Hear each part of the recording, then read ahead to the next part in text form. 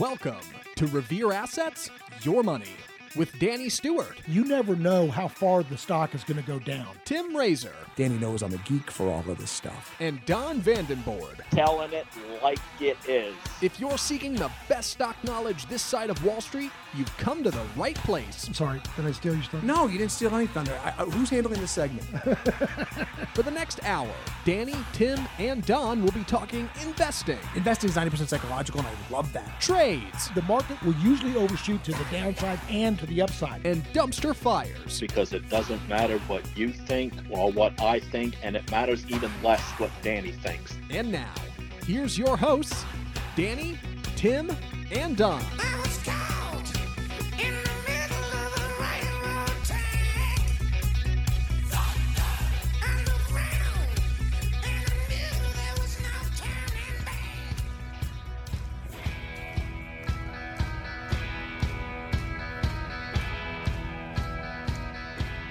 A while ago, I said the train was leaving the station, and I asked whether you were on board or not. Now, the train is backed up and it's pausing. It's having mechanical problems. So the big question is, do we resume our trip higher or do we backtrack lower? It reminds me of that old thing when you're a kid that I think I can. But what if the markets can't?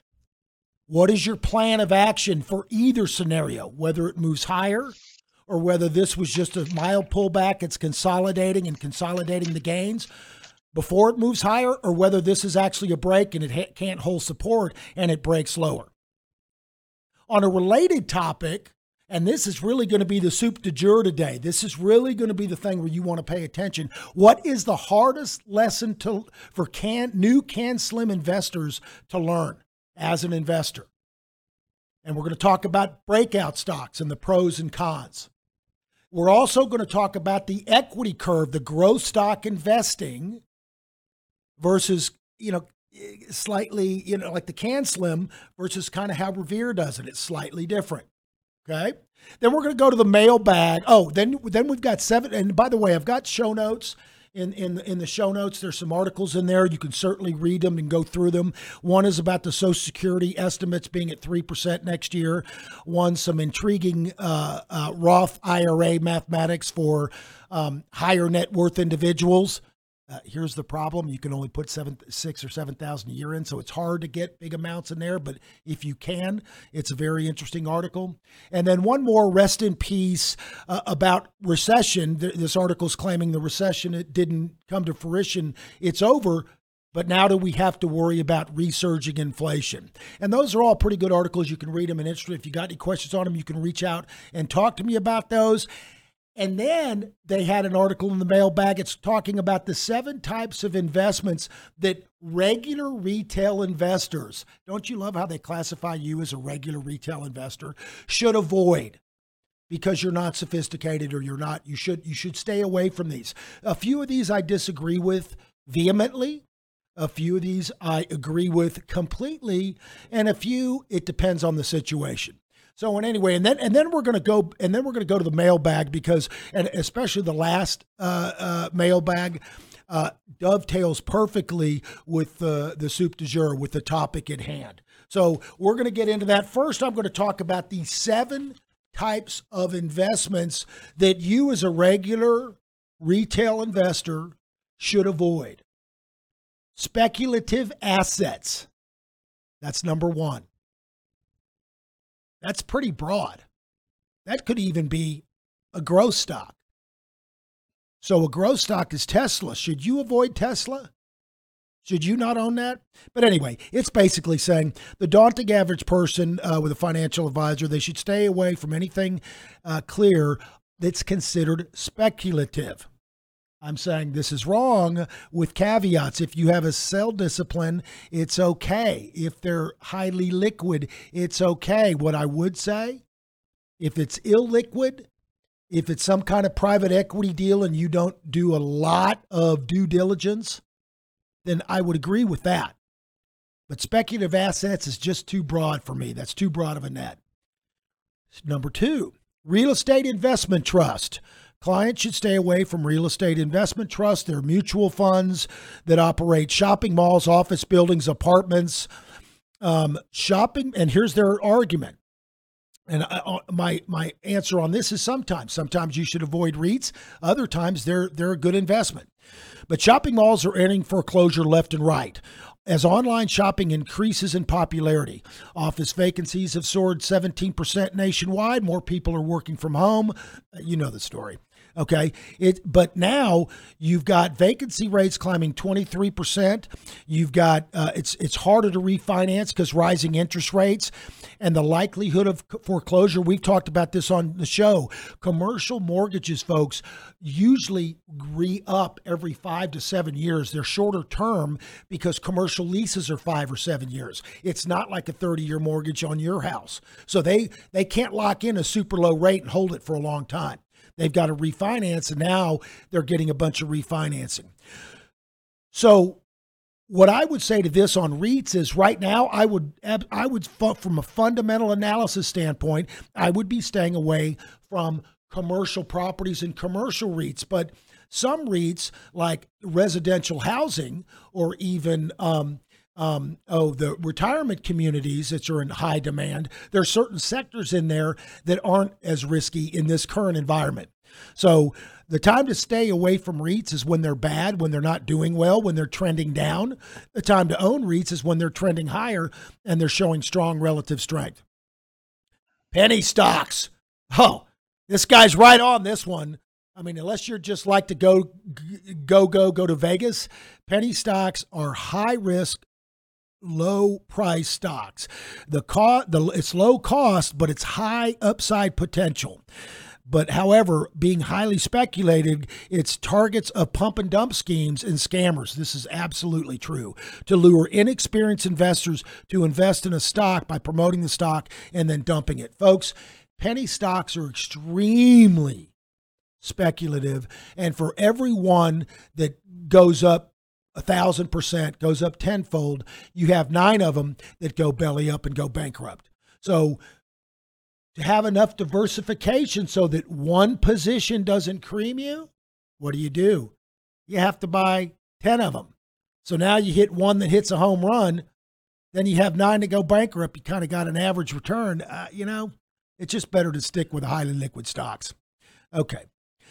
Number 5, investments they don't understand. I would agree with this if you don't understand it. Now, we do a lot of technical analysis and we do a lot of stuff that's it's just highly technical, and it would be hard to follow every nuance. But as long as the client understands conceptually the process and the philosophy that you've got some type of sell discipline, you're going to have certain drawdowns, or you're buying on these metrics, you have this allocation. But if you really don't understand the investment, if you don't have a professional that does and is advising you on it, I would stay away from that. Number 6, commodities. Everyday investors should avoid commodities. Everyday investors should avoid commodities. That's too blanket.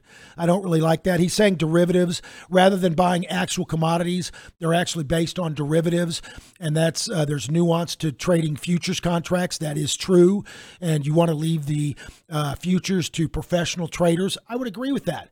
But there are also commodity ETFs that trade on the stock market where you have a commodities trader within the ETF that manages it for you. So you can put that ETF up there with a ticker just like a stock, and you can have rules around that. But commodities specifically, buying commodity futures, that is a little bit tricky. And 7, and I agree with this for the most part, unless you're very high net worth, number 7, individual muni bonds. Said the retail investor, individual muni bonds, a preferential tax treatment is attractive for those in higher tax brackets. Although he's talking about you get credit downgrades that can adversely affect the bonds. And there's some other issues. Folks, here's the problem with muni bonds, okay? You got to look at the after-tax equivalent yield. So if I can make 5.5 in a short-term treasury or even 5 or 6 in some corporate bond, and I'm getting 2.5 or 3 in a muni bond, I'm just throwing out examples. These are not real numbers. And 2.5 in muni bonds, once I pay the tax on my taxable bond, is that yield higher than the free tax, the tax-free interest on the muni bond? It's called the after-tax equivalent yield. Then you compare apples to apples purely on interest. Now let's look at risk. Muni bonds, their market is small because they're only tax-free for the citizens of that state and other states that don't have an income tax system like Texas, Tennessee, and Florida. So California, it's a pretty big state. If you're California citizens, that's their market, and then plus Texas and these other 5 tax-free states. However, if you're Idaho doesn't have a lot of volume. There's not a lot of volume in Idaho muni bonds, and so you can get caught in a liquidity squeeze later if you ever want to get out. Here's the other thing that happens.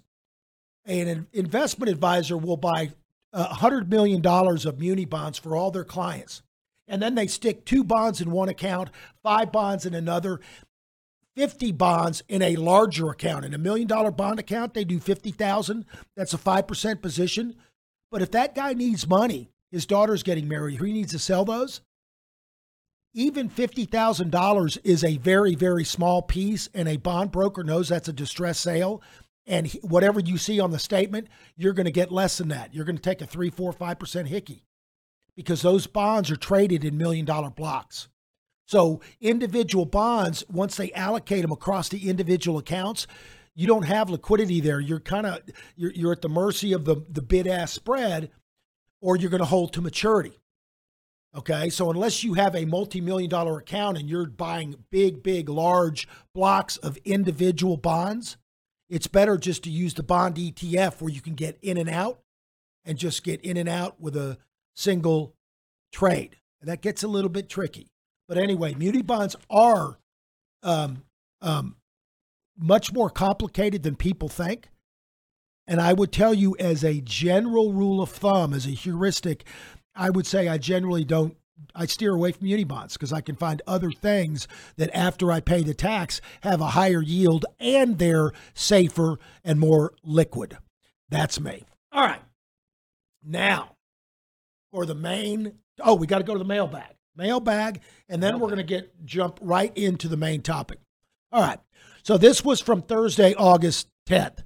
Hi, Don. Really enjoyed your videos. The content you put out there is nothing short than amazing. Kudos to Don. That's my comment. I've been trading from 2017, started making money in 2020, had my first down year 2022, around 6%, not too bad. At the moment, I don't have a lot of time to be in the markets with 2 children, the other small children. With the time difference, it's very difficult to prepare them at the markets at 15:30. I have a full time as well. Being from South Africa, is it possible to become a client? We'll love to hear from you. Regards, JR. JR, baby, from South Africa. One of my best friends and neighbor, Luther Lingenfelder, is from South Africa. He's a great guy. Anyway, and so Don says, thanks so much for the kind words. I'm copying my partner, Dan Stewart. He will investigate whether we can accept clients from South Africa. Thanks for reaching out.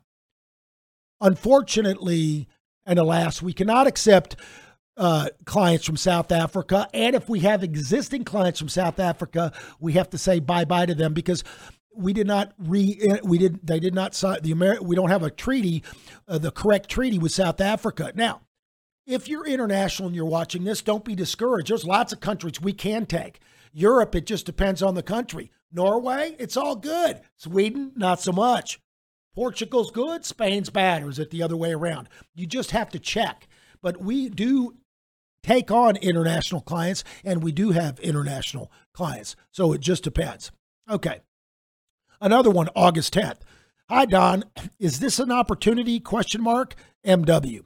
And then he's got a little screenshot he took, and it's an advertisement. It says, want to make $1,000 in 2 weeks, buy 99 shares of J&J stock. Many individual investors are trying to do just that by purchasing 99 shares of J&J stock to take advantage of their odd lot rule in the company's $40 billion exchange with Kevinu. The potential payoff, if things go right, is more than $1,000. $1,000 on what? But, however, that isn't guaranteed because it hinges on the near-term stock price of the two companies. The opportunity arises from J&J ticker exchange offer, Reed and Barron's. So I have actually put that link in the show notes. You can actually read the details of it. But I loved Don's answer is very succinct. You know Don. He's like a surgeon. There's no cordiality, just very cut and dry. I am. Nothing is ever a sure thing in the market. That payoff, however, isn't guaranteed because it, quote, hinges on the near-term stock prices of the two companies. I can't predict the outcome. Don. All right. Finally, and this is the one that's going to dovetail with our topic today. This was Tuesday, 8/8. And this is from LS. Pay attention to the initials LS. Should I sell TDMX with their new, they had some negative news, with their bad news, or do you think it will bounce back? Keyword there, think. I still have a profit, but it sounds like they're struggling with the payouts to employees. Thanks, LS. This is me. Jay. I called her Judy. Nice to hear from you. It all depends on your strategy, but we would not be holding now based on its terrible reaction to earnings and or if following a CANSLIM methodology. We never think about what a stock might do, and that simply gets us in trouble. We measure what is happening while it's happening and make adjustments accordingly. Don has been a master at this. Some stocks won't work out, but we will not let a single stock ruin our strategy. So if the stock breaks, it is a sell regardless of what we think or wish. We cannot give you specific stock advice without knowing your cost basis, where you purchased, your other positions, correlations, your other positions in the portfolio. Folks, it's not about any one individual position. It's about the positions in their entirety in the portfolio and their correlations to each other. Anyway, without knowing your cost basis, where you purchase your other positions, your time frame, as well as your trading and investing strategy. Is she short or midterm? What is it? I wish I could be of more help. Best of luck, Dan. Don's answer to me, Dan, your answer is perfect, but you got her name wrong. So I emailed her back and I said, sorry, Linda, I meant to say Judy. I actually had a girlfriend in high school with your same last name. So every time I see your name, last name, I think of Judy. All right. So with that, folks, we are going to... Memories. What do you say? Like the corners of mine. I'm singing memories, Dan. Yep. Anyway, she was a nice girl, Judy. Anyway, so I started the show with, the train has left the station a month and a half ago, I had this nice rally for a couple months, and now it's pulled back some. And now it's kind of resting, right? And so what's going to happen here is the question. How do you prepare? Because there's only three scenarios. One, it just goes sideways. That scenario will not happen for a long time. The other two scenarios, one of those is going to happen. I don't know which one. It's either going to consolidate the gains and then resume higher, or it's going to break down and sell off. So the topic I brought up is, what is the hardest lesson for a new CANSLIM investor who's trying to, buy breakouts? That's the CANSLIM methodology, and the pros and cons of that. And then related to that, the equity curve of growth stock investing. And we're going to compare a couple of examples. So with Don, I turn that over to you, Don. Well, thanks, Dan. So up on my screen, I am showing a chart that has been developed over years of feedback of our process, and when it's in favor and when it's not in favor, and how we react accordingly. And part of this chart is your approach to the market. So let's take, for example, let's review the different types first of all, and where we are right now. We're in bull pullback mode, which is a mild pullback of 3 to 4%. Our expectation for Grotection we should be in line or with minor underperformance, and this is exactly what we've seen. With the S&P down 3%, we were down 4%. We're coming back from bull one, which is early bull market, which a bear market rally, which is where we came off the bottom, evolved into, and our expectation is at the beginning inline or minor outperformance. We actually saw the minor outperformance, so basically up 2 to 3% versus what the S&P was doing. Now we're giving that back a little bit more. If we hit more than -4%, we go into the mild correction mode, and our performance should be in line, or if we get a little bit worse than that, we'll have minor outperformance. In this case, I'm referring to in line with a 60-40 portfolio, because if you correct more than, say, 6%-ish, 5 to 6% in this case, we're going to be under the 50-day moving average, but still above the 100-day moving average on the S&P 500. And our target exposure to the market is going to be about a 0.6. In other words, about 60% in the S&P and the rest in cash. And we'll do that by being in SSO by about 30%, and some possible hedges and some possible opportunities in individual names. But the key column here is the approach to the market during these different expectations. And as long as you're in a bull market, you've got the green light to buy breakouts. They won't be perfect. Some of them will fail. Some fund managers, portfolio managers, endowments will take that opportunity of new highs to take some off the table, and sometimes that will overwhelm the demand for the stock. And even in the best of conditions, it's about a 50-50 shot with whether or not a breakout is going to work. But the payoff and the O'Neill approach is that you can lose 7% 3 times, and you gain 120%, that offsets it. So with a 50-50 batting average, you should clearly be able to make money with these types of with this approach in markets. The problem is when this pullback starts, and you can't recognize it quickly enough to stop buying breakouts. They should definitely be taken with a dose of caution.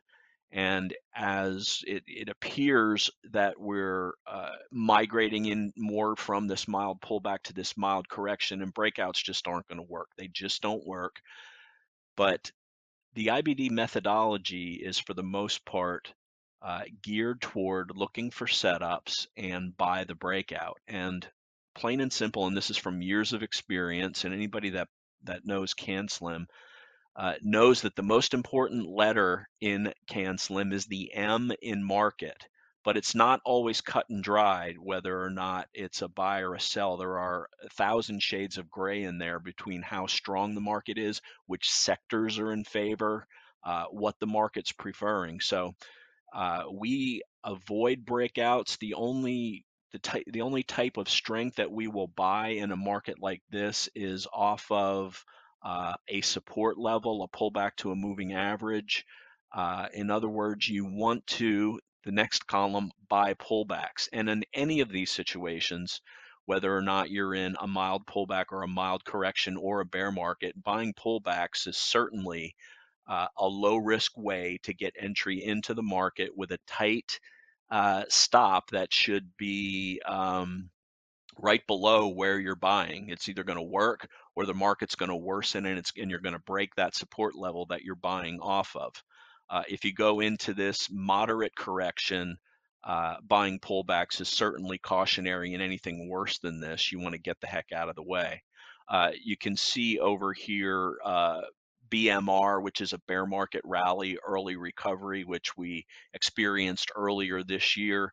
Buying breakouts at best is cautionary. For one reason, there's not going to be a whole lot of them, and you're coming right off the bottom, and the market's not convinced that you're actually, the bottom may be in. So a lot of the fund managers, again, take the opportunity to unload stocks as they look at breaking out through a certain level. But again, buying pullbacks in an early bull market recovery is something that we do all the time. And again, the same situation, it's a low risk entry point.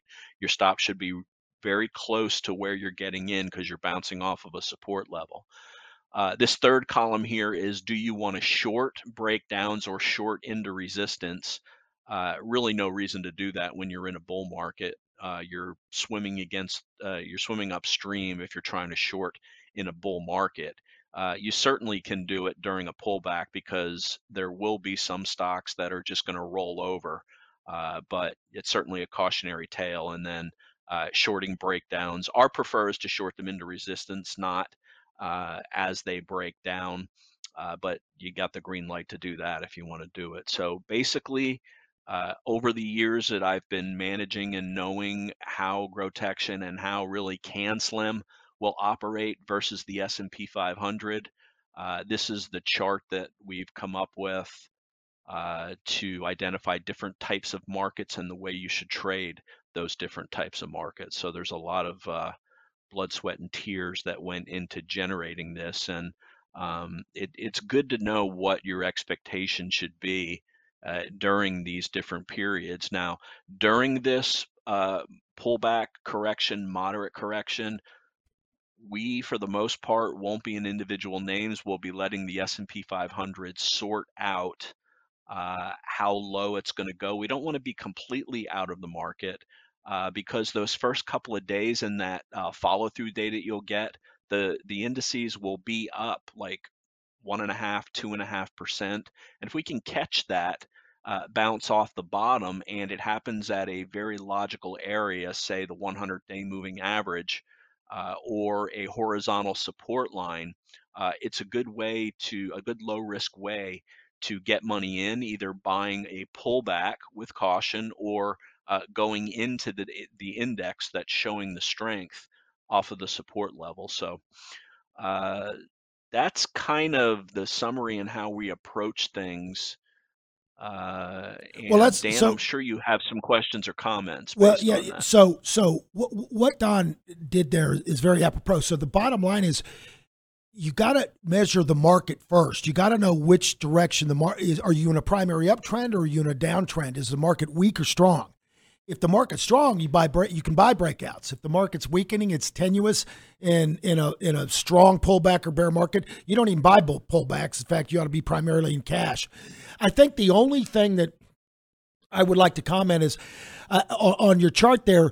I think it's very clear on when we're in a strong bull market and a bull market, and off the very bottom will always underperform because that's how we missed out and missed a lot of the pain. Half or more of the pain on the way down is by being in cash. So when it first bounces off the bottom, because nobody knows where the bottom is, you're always going to underperform. The ones where you have a minor correction or a moderate correction, those are the ones that are, in my opinion, just a little less indeterminate and harder to measure, because the range, it really depends on the range. And that's what he's measuring there. The range is what he's talking about with moderate moderate and what is that next one? Early, the various pullbacks. All right. So let's switch gears now and let's talk about the CANSLIM specifically and the equity curve by like how Revere does it, because we kind of have a sell discipline. So we try to smooth it out a little bit because, folks, here's the bottom line. If you're just going to buy and hold, and especially if you're going to buy and hold growth stocks, you're going to have to deal with some very, very wide, big swings. And even if you say you're very aggressive, you're an aggressive investor and you've got a aggressive risk profile, when you lose 35%, because that's going to happen every 3, 4, 5, 6 years, you're going to end up hitting your pain threshold and you're going to sell. You're not going to be able to stand it out.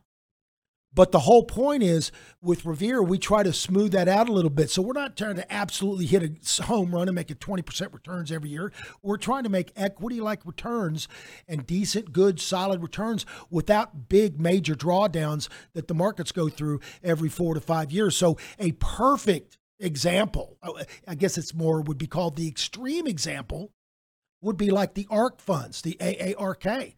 In 2020, that thing was up huge. But then in 2022, it got absolutely slaughtered. So that thing is going up 40, 80, 90, 100%, then it's losing 60, 70, 80%. Most people can't deal with that kind of vol. Now that's the most extreme because they're doing very high beta growth stocks and crypto and all kinds of stuff, right? But even more traditional CANSLIM methodology, if you're constantly doing it and you're all in all the time, your equity curve gets much more volatile. So Don, with that, talk just a little bit about the equity curve. Yeah, what I'm gonna show is first of all the ARKK, the ETF, the Kathy Woods ETF that invests not necessarily in CANSLIM stocks, but in extreme high growth stocks. Right, She's right. will take some of the more speculative ones, and you can see, very clearly the massive outperformance that she had in 2020, and then it went sideways and built a base throughout 2021. Uh, Note the relative strength during this period was lagging because growth stocks were not having a good time relative to the S&P 500.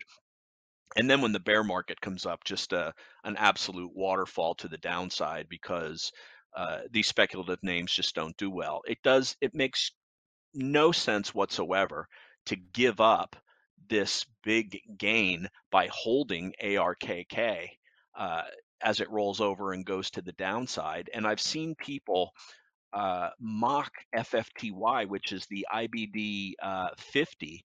You can see the big gains that it had during 2020. You can see it building a base here during 2021.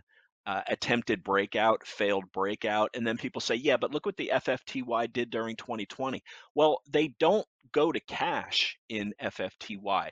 They will keep their 50 leaders on there with the expectation that if you're following the rules, you're going to sell in this area because we don't hold growth stocks during bear markets. So anybody mocking the performance of FFTY is missing the M in CanSlim, that you won't even be in the market because the market's not in your favor. We buy when the wind is at our back, not when the wind is at our face. You can pretty much ignore the performance of 50/50 or just use it as a barometer that's telling you, yeah, you're going to get your butt kicked if you hold FFTY during a downtrend, but that's not a surprise to anybody. The average growth stock corrects 72% off of its peak after it tops. We know, and anybody that's read the book and follows the system knows you're not going to be holding FFTY during this period. You're going to be looking for this period with the bottom being put in. It'll form a cup and handle or a flat base. It'll break out and start going higher. But these couple of bars over here will pretty much tell you what's going on with growth stocks. The RG8 that we show the performance of every day is our way of monitoring what's going on in the growth stock environment. We show that in every video, and it's absolutely growth stocks have not been in favor over the past 4 weeks. You can see ARKK, you can see any of the RG8 is going to tell you that if you look at the chart on it. But it's very difficult to identify on an individual basis what's going on if you're not don't have your finger on the pulse of the market. But when these moving average levels break in leaders, a good example is SMC. We held this during a good part of this ride up. We took profits as it got ridiculously extended. We were down to a 1% position when they reported earnings, and this week it's down 24% as they blew up on earnings. Let's go to a daily chart. And this is one of the quintessential growth names that you should have had if you're an O'Neill investor, an IBD investor, you should have had a position in this, riding this from the breakout here or the gap up here or the breakout above this level. And really didn't give any sell signals, but we do a combination of selling into strength when we get a certain ATR extended from the 21-day moving average, which is this green line. And you can see how ridiculously extended this got all throughout this period. So we were selling into it, waiting to see what happens. Certainly willing to buy it back if it had a good earnings reaction, but it didn't. And we sold our last piece after hours at 303 after the gap down happened. And you can see what's happened this week with this SMCI. Not only did it gap down, it made a lower low after the gap down day. And that, if you felt like you were going to be holding it, that's absolutely the final sell signal. We know a high volume break of the 50-day moving average is a typical CANSLIM exit point. So, what goes up must come down at some point, and you can't just hold these things forever. You got to be cognizant of earnings, what's going on in the overall market environment, and what's going on with the individual stock relative to what's going on in the market. The last of these big leaders that we're holding on to is Nvidia. We Our first 3 buys were done before this big move up. This week we've done 2 sells of what we bought post gap up move. The last was yesterday where we locked in our 20% gains, but we've got a big decision to make here. This is looking like it's going to close by uh, under the 50-day moving average at the end of the week. And if we go to a weekly chart, you can see the volume's not overwhelming. So, and 400 is a big resistant support level. So the question is, do we give it a little bit more room, or do we cut some more off? I would say that with the 3 buys that we've done, we would probably take about a third off, as our gains that were up in the 70+% level are down to 50% gain. So this is a big leader. It was the number 1 stock in the market. It's the one that really put the spotlight on AI with its big gap up and its big projections for the current quarter. But it looks like it's gotten a little late in the process. Anybody that bought in here after the big gap up has seen their profits from where it topped around the 500 level down to 400. If you didn't buy anybody that bought around this level is just getting back to even, and 400 was a big level where people bought, and your profits have been dwindling away. So this is a reason why people are hitting the exits over the last week or so, is that you've seen your profits dissipate. And if you bought it back here, that's great. If you bought it here earlier in the year, you've got plenty of gains to sit through a situation like this, but not necessarily if you bought it late. And you can see the next level here, the 20-week EMA. That's another 10-12% down. So are you willing to give it that much if you close below the 10-week moving average this week? That's a decision that every individual investor has to make, but and we'll be making it by the end of the day today, So I wanted depending to on how ask. this closes. I wanted to ask one question going back to the 50-50, right, and the CANSLIM. So CANSLIM, the very first thing you do is you measure the market, and are you in an uptrend or downtrend? So if you're in a downtrend, that would tell, especially if it's very strong, that would tell you don't buy growth stocks. You stop buying growth stocks, right? Now, Yes, unless you want to take small positions on a pullback. unless you're As taking the very, very as the small market positions weakens. out, you adjust it, right? But Right. you're saying that the 50-50 CANSLIM ETF that's theoretically Oh, FFTY. FFTY, right? I excuse thought you were me. talking about.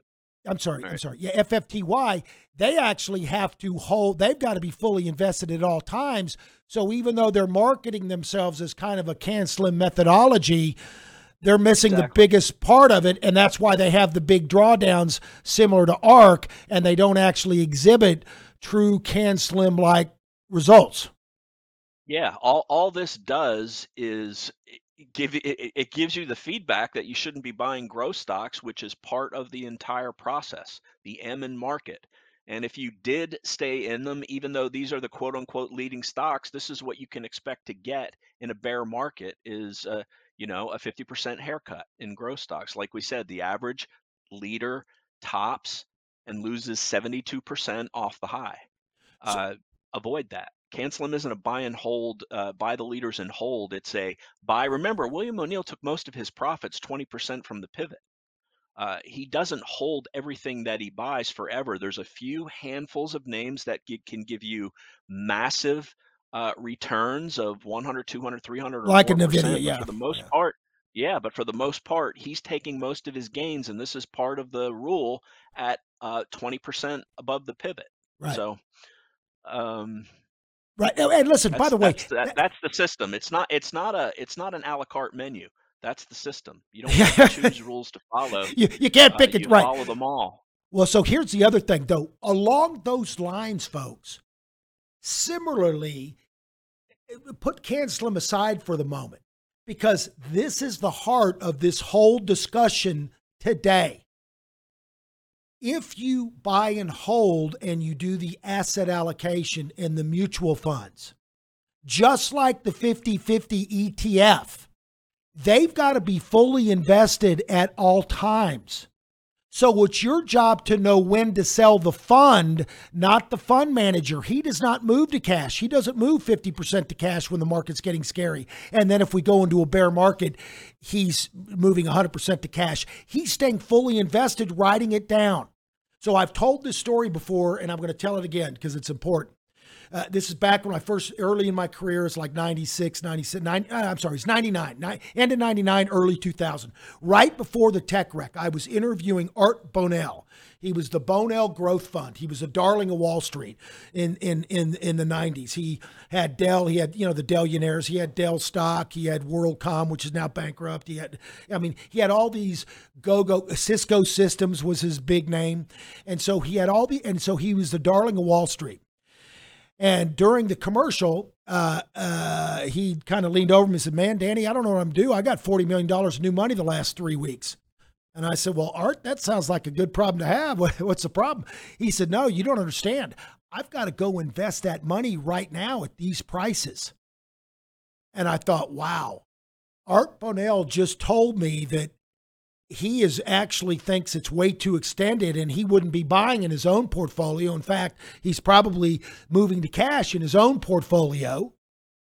But his Bonell Growth Fund has to be fully invested at all times. So he had to go buy $30 million of stock when he knew damn well, good and well, it was too high priced. So he was hamstrung by the structure of his fund. Almost all mutual funds and ETFs are like that.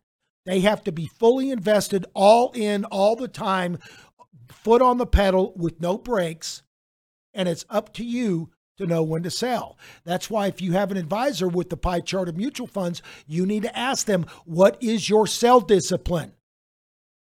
If they tell you, well, it's an asset allocation, so you got some bonds, you got some stock, that's all good and well. Here's the problem with that diversification argument. You want enough diversification so one position like an Enron doesn't cream you because they're lying about the books and you had no way of knowing, right? On the way up. So in a good up market, a primary uptrend, you want to have enough diversification so that one position doesn't kill you. However, in a downtrend, in a bear market, all the correlations grow together and it sells off together. So everything goes down together. I don't want any of the crap. I want to move to cash. So in 2008, the S&P was down 42%, NASDAQ was down 50%, S&P was, small caps were down 60%, and I'm rounding. Emerging markets were down 70%. Even investment grade bonds were down 25, 30%. Take your pick. You get a blended rate of down 40%. That's when you want cash or treasury bonds, maybe even gold. There's only a few asset classes you want when it hits the fan. You want to cover up. You don't want diversification. That's why Don calls it diversification. Okay? So you want enough diversification in a good market, and you don't want any in a down market. Is that what you've been told?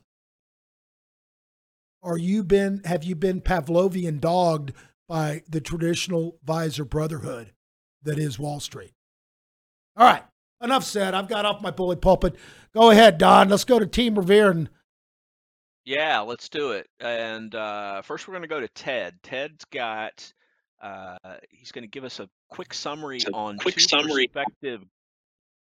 two perspective growth stocks that are in the 21 over 21 and had recent good reactions to earnings, and they're in kind of the sweet spot that hasn't gotten destroyed, which is data center components and data center networking. So Ted, take it away, and which stock you're going to show us first? Yeah, here we go. So the first one is VRT, and I just want to quickly kind of introduce what a data center is. So as we progress as a civilization, we're more reliant on data than ever before. So these two companies are part of the backbone of the build out of data centers, central to this potential AI revolution. And so a data center essentially is a building or room that houses a bunch of computers that are connected to each other. And they kind of process information, data, they store it, and they distribute it to various applications. And so it takes a lot of power to operate these data centers.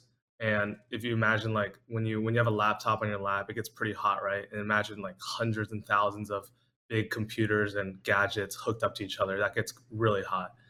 So VRT is the first ticker that Don has pulled up. Clearly, like the chart exploded on earnings, so something good is going on. And so first, I'm going to talk qualitatively about it and a few points on why might that be.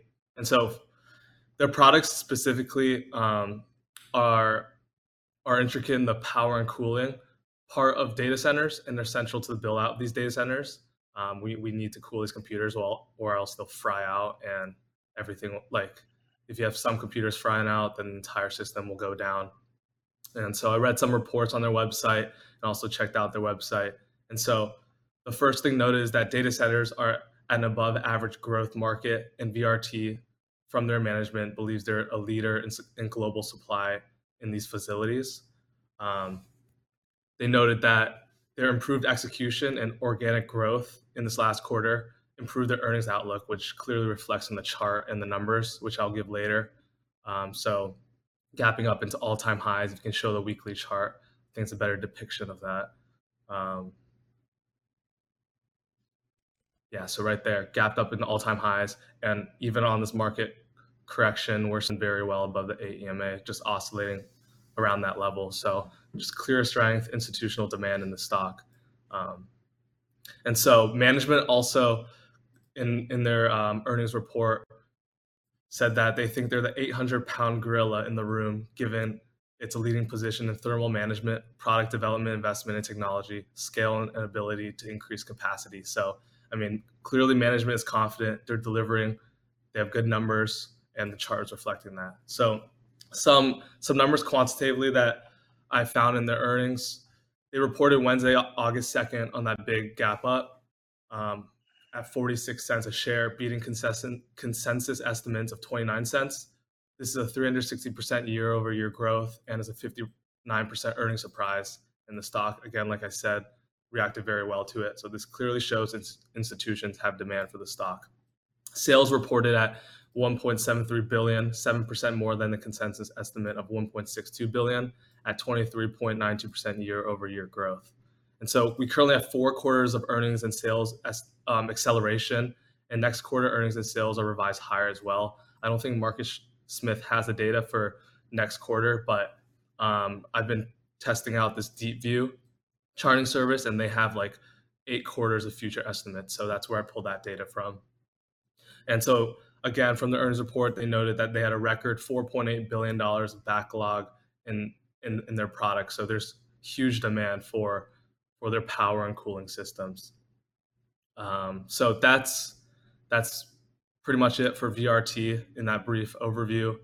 They had a strong beat and raise quarter, and they guided higher, and their 2024 commentary was better than like what analysts expected.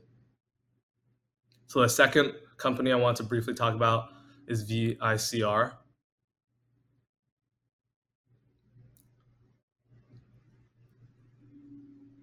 And so they specialize in power electronics.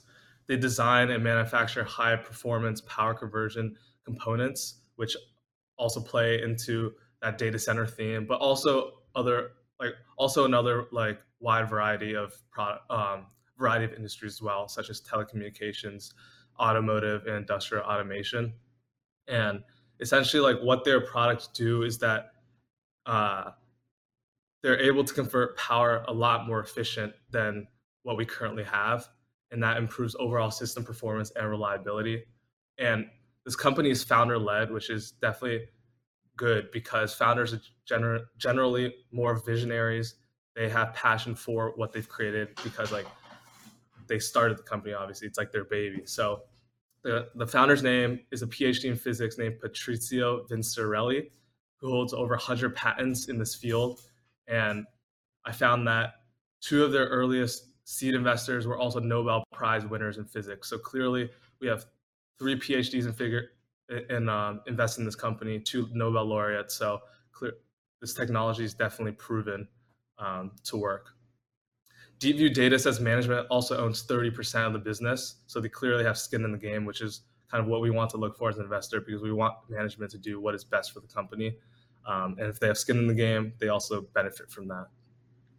And so what sets Vicor apart and what makes them unique is that they combine, like they have their products have optionality, so they combine a bunch of various configurations in their applications, and they develop this modular approach, which allows flexibility and customizability from their customers to design and optimize various power solutions. Their product is referred to as high power density, which means they can fit in a bunch of power in a very, very small, compact form.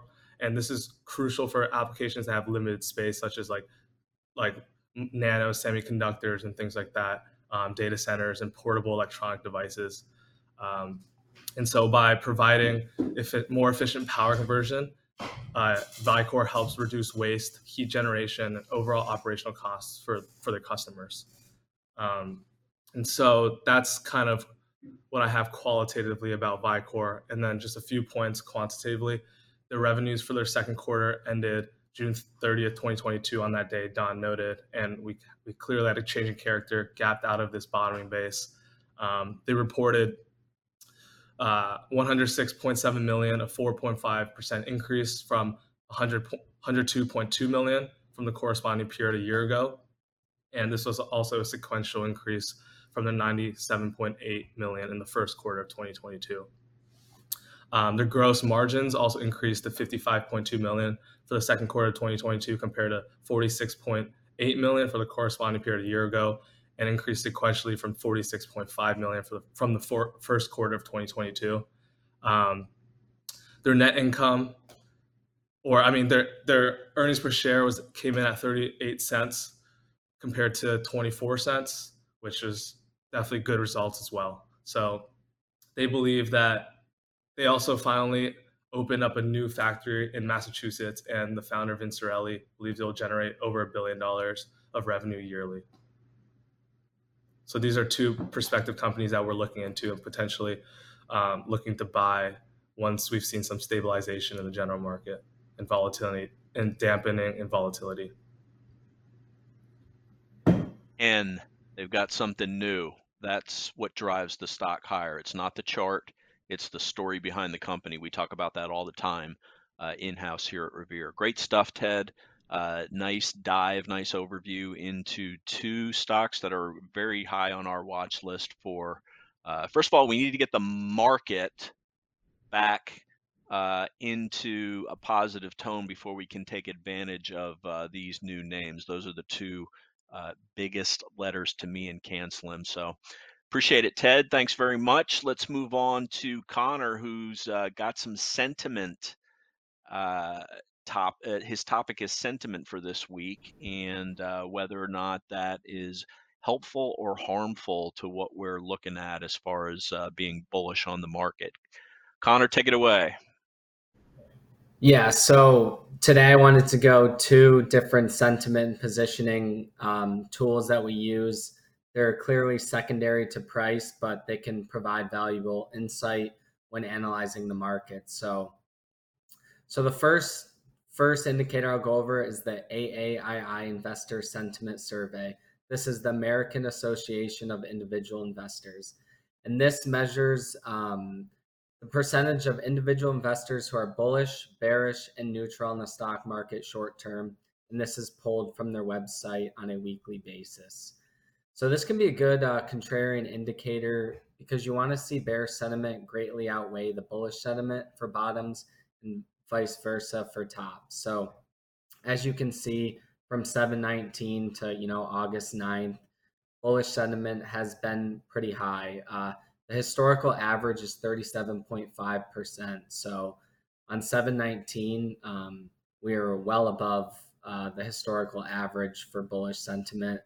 And yeah, the 1 year high was 51.4. So as you can see, the market had a short-term top right around when most people got bullish. So, and the time to buy was when there was virtually no bulls left, and bear sentiment was well above average for weeks on end, and that's how the market bottomed. So this can be a good contrarian indicator. And if you're in a trending bull market, this isn't going to be as useful. But like we've seen recently, the bullish sentiment definitely grew, and the markets are pulling back after that. So these are just a good thing that we check in house on a weekly basis, just to give us an idea of what are investors thinking, and think about the other side, because you always need to look at it, have a different viewpoint. Excellent. And so, yeah, if you want to go to the NAAIM. So this is the NAAIM. This is the National Association of Active Investment Managers. This is an indicator that tracks the average exposure to the equity markets among active investment managers. So by following this, we can get insights into what equity managers and fund managers are doing.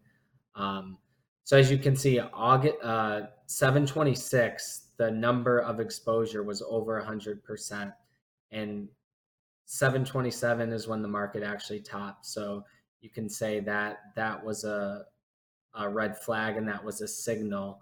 But basically, the numbers from looking at this that I've gauged from is that 10 to 20 readings can signal market bottoms. So that means virtually no active investment managers are in the market. 30 to 60 can signal market corrections.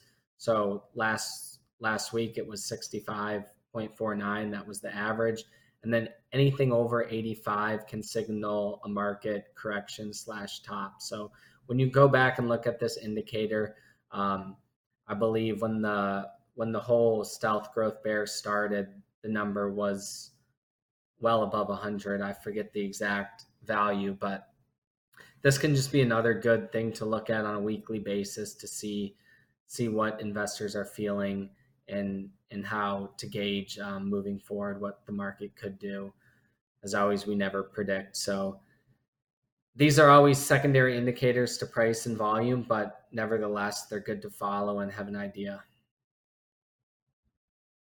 And it's a good thing to keep you from piling in at the top too. When you see sentiment is off the charts bullish, that means that one side of the boat is getting a bit crowded. Well, yeah, it means everybody that was wanting to buy is already in. I mean, everybody's Yep. fully invested. When you got that real low bullish sentiment and it's down in the teens, that means there's a lot of cash on the sidelines to be ready to go to work. And if the market starts to rally just a little bit, all of a sudden people will start, FOMO will kick in and they'll start putting money in. So, Yeah, this is the And yeah, historical that's chart that Connor was yeah. talking about, and you can see how low things were at the bottom of the market. Good stuff. All right, appreciate that, Connor. Now Mike is going to follow up on something from the past and talk about something new. Mike, take it away. All right, time for some fundamentals. So just going back to the well, speaking of the N, something that I wanted to mention, a few months ago, we had a mailbag question about weight loss drugs and the best way to play it. And Ted did I believe it was Ted who did a segment on it and highlighted the NVO LLY duopoly. And at the time, LLY and NVO were at highs, and it appeared the growth of weight loss drugs had been priced in. But surprise, surprise, what seems too high can always go higher. And this end now is starting to really catch on, and that is the application of these diabetes drugs for weight loss. And NVO is running out of supply because of this high demand, and LLY is right behind them with just increasing orders for their diabetes drugs that have this newfound purpose now of weight loss. So I just wanted to mention, yeah, what appears too high can keep going higher.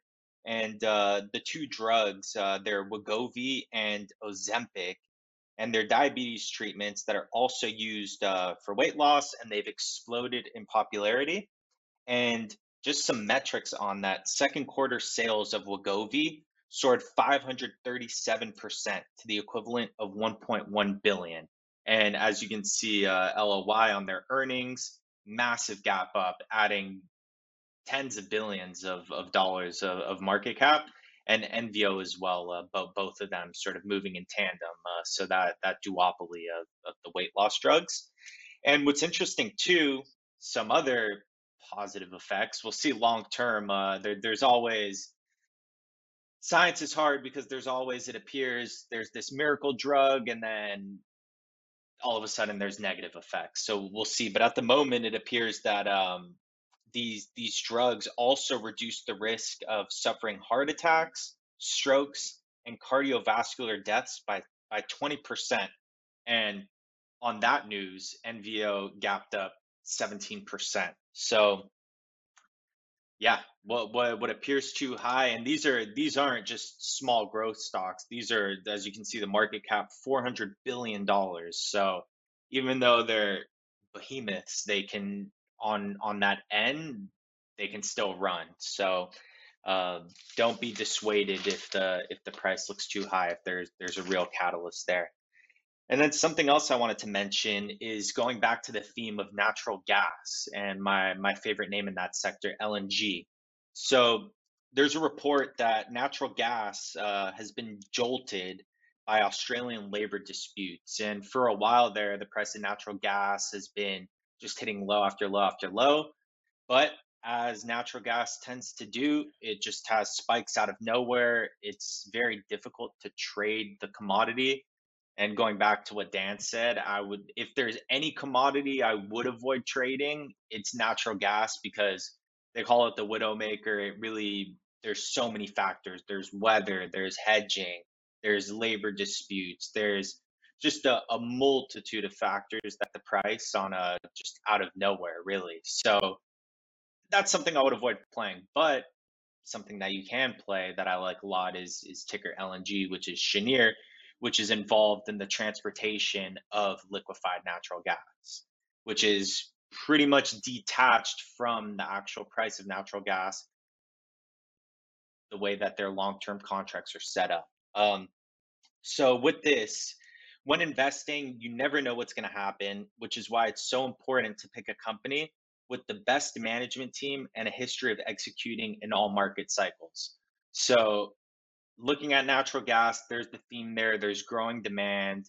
There's growing demand all across the world, in Asia and Europe, especially in Europe because of their past reliance on Russian LNG. Now they're scrambling, and they've secured new deals with Australian exporters, Qatari, and US exporters. So uh, in terms of management, LNG, Cheniere, the CEO, Jack Fusco, their team there, they've really done an amazing job at executing across all market cycles. They have a history of being a really resilient and dependable, consistent supplier. So these partners that are securing long-term contracts, that's what they look for, and that's why when you're going to play a name in the space, I personally believe it's best to go with the best management team. So in terms of what's going on now, just to highlight the fundamentals, as to the current situation, there's basically a dispute between workers and Australian natural gas companies. They're going on strike because they want higher pay. As we've seen, there's a lot of strikes recently. The auto workers union is also demanding higher pay. We've seen UPS, their contracts now going up to 170,000 a year in 5 years, which is pretty crazy. But the threat of disruptions is really worrisome for Europe, because we are in the summer months now, but they're preparing for their storage and supplies for the winter. And they kind of got bailed out last year on this warmer winter than expected. But based on the weather patterns currently and the way things are headed, it's been raining a lot. It's actually pretty cold there this summer, and they're expected to have a pretty cold winter. So if that's the case, they really got to secure those contracts and supplies now. And that drop in LNG exports, potential drop from Australian suppliers, could push European and Asian buyers into a bidding war for gas from elsewhere, including the U.S. So the best place to be, in my opinion, for that is LNG. Uh, and we'll see what's happening. But the chart is confirming that if you can see the relative strength there after bottoming out, it's just been going higher and higher. They had earnings. I can get into the earnings next week if we're interested in going through the fundamentals specifically of LNG. But that's the place to be. And yeah, price action's confirming. So like LNG a lot. Awesome. Thanks, Mike. Appreciate it. Dan, before I take it back to you, I'm just going to give a very quick overview on the key levels that we're looking at in the overall market. And the key level, obviously, is holding this 50-day moving average on the S&P 500. We're watching that closely. We are getting a break of the 50-day moving average on the NASDAQ 100, and that's certainly not beneficial to the overall market because of the large tech component in NASDAQ 100. Also corresponds to the big tech component in the S&P 500, which is made up of the big three spider sectors: XLC, which is communications, XLK, obviously, which is tech. And this one looks so bad because of the reaction to Apple and Microsoft, which make up about 40% of this since their earnings report, and XLY, consumer discretionary. Tesla and Amazon are the two biggies in here. And that's holding the 50-day moving average from now. But the relative strength of those three has been waning. And because there's such a big component in the S&P, that's going to act like an anchor, and not an anchor in a good way. Dan, that will sink your ship, will it? Yeah, or keep your ship from making any progress. So yep. Back to you. You can wrap it up for the week, Dan. All right, folks. Listen, if you like what you heard, please tell a friend, tell a neighbor. Just send them to revereasset.com. They can just go up to the right-hand corner. There's a subscribe button.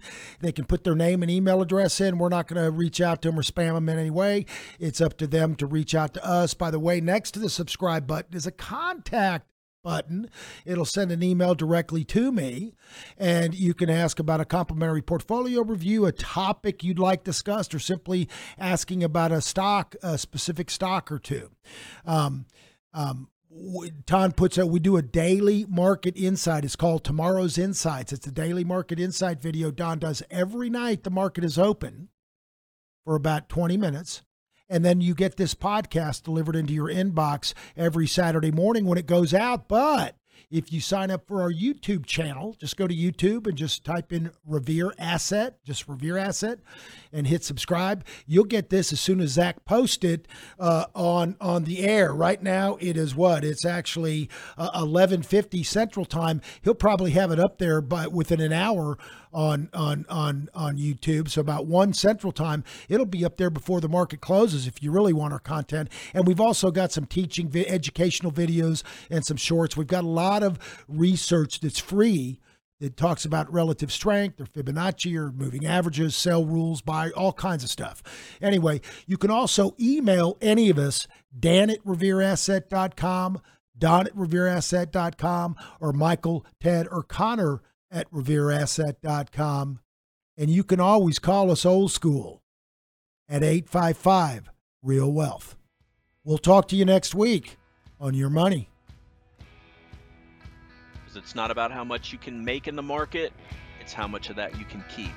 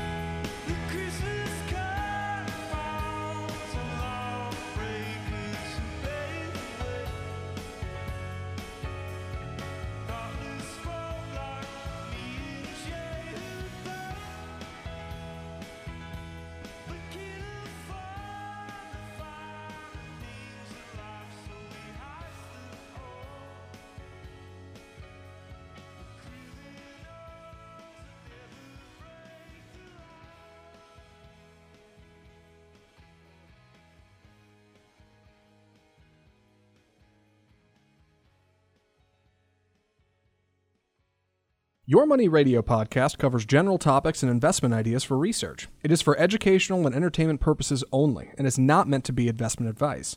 If you want or need investment advice, contact your own advisors or reach out to Revere Asset Management for individual investment advice. For more information, just go to revereasset.com.